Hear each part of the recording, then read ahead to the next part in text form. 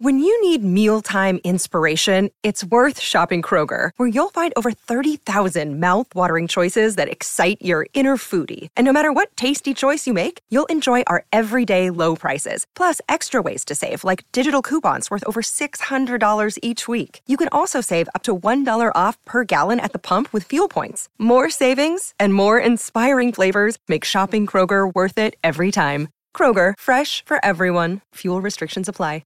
Welcome back to SEN's Fridays in the Top End. Robert, the NTFL starts tonight with Waratah taking on Southern Districts in what is the grand final replay. I thought it would be a good idea to go through some of the NTFL teams and let's have a bit of a preview of the season. Why not start with the reigning premiers, Waratah? They are looking to go back-to-back and replicate what they did 23 years ago. Let's start straight off with it. Do you think they're a chance to do that, Rob? I definitely do think they're a chance, but I do think, though, that Southern Districts are going to give them a red-hot crack now this year, especially how with much their recruit signing. in the last week? Yeah, I just think that, and if you factor in last year's grand final, Southern Districts had 15 more inside 50s, looked the better side, but just looked the better side past the first quarter. I think they pretty much lost the game in the first 15 minutes and the last 5 minutes, really. Districts were the better side for about 90 minutes of that game. So, yeah, I'm red hot as well on Waratahs and Districts, but just looking through the Waratah side, they've been able to retain some really good players again. Yeah. Raf, what's your take on this one? Is Waratah, are they still the benchmark for you? Yeah, well, definitely. You know, if you're the reigning premiers, everyone's got to catch you. So until they do, you're the favourite. So you know, to Ryan Ayres and his boys, and they definitely would have chased a couple of other recruits. I think the good thing is when you look at their side, and Rob mentioned that they've named some of their juniors. To see those guys that are 17, 18 coming through. That's what I like to see is, in any club, making sure you're building and looking after your juniors and having them share that success so but you don't lose them.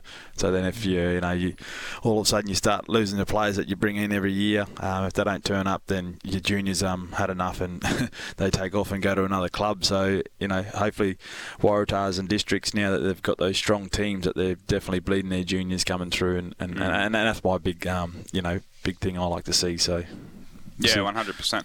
Rob, speaking of those juniors, I look at some names like Dwayne Kiranur and Timmy Kiranur, and I think, is it Brody Emboscado, players like that. We watched the Under-18s grand final last year, and not only was it a thrilling game, but some very talented players coming through the ranks at Waratah. So I think, looking at their team this week, that's where the excitement lies for me, those young players. What are your thoughts? Yeah, exactly. Brody Emboscado is probably one of my favourites. He's an 18-year-old centre-half back, probably 190, 192 centimetre range. So definitely a bit of a unique player that you don't see coming through the ranks up in the territory. I like the look of him, and also seeing Declan Singh-Lippo named as well, who's he'd be getting a bit on though. He'd be 22, 23 maybe.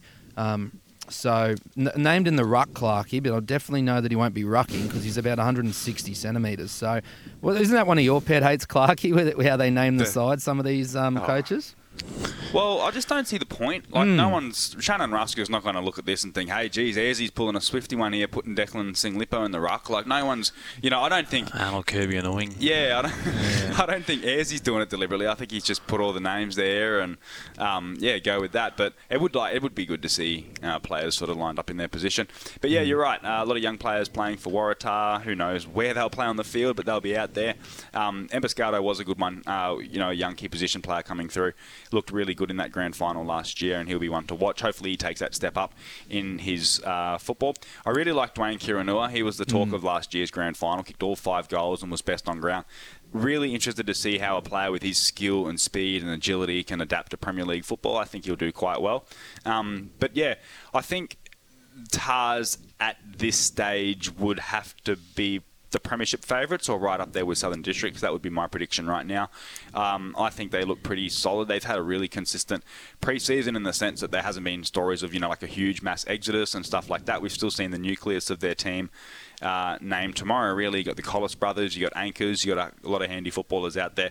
They have been linked to a couple of Sydney Swans players.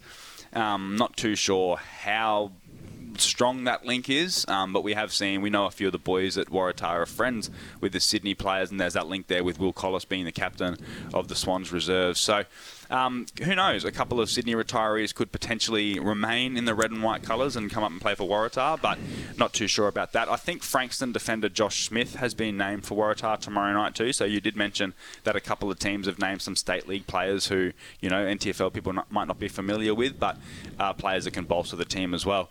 So we didn't really say we're going to do a prediction, but I'm interested to know, Raf and Rob, we'll go Raf, you can go first. What's your prediction for Waratah this season? Where do you think they will finish on the ladder? Yeah, definitely top two. Like everyone's saying, it's districts and Waratahs are the standouts, especially with some of the recruits we're naming and also districts.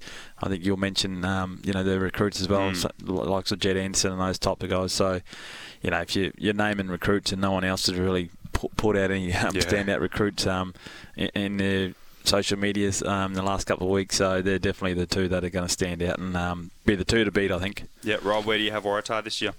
I've got Waratahs finishing probably top, but I just think they'll win enough games early. But I do think districts can knock them off come finals. And I just wanted to ask you two. I was just thinking about this, and obviously with districts and Waratahs, would probably both spend around that $100,000 and mark. And I just wonder, with you two being involved at Saints and Buffaloes, how concerning do you think it is? Are the best sides getting richer and that sort of thing? Because I know that Saints and Buffs budgets would be less than half of what these other clubs have got, those other couple of top twos. Definitely the top two sides anyway.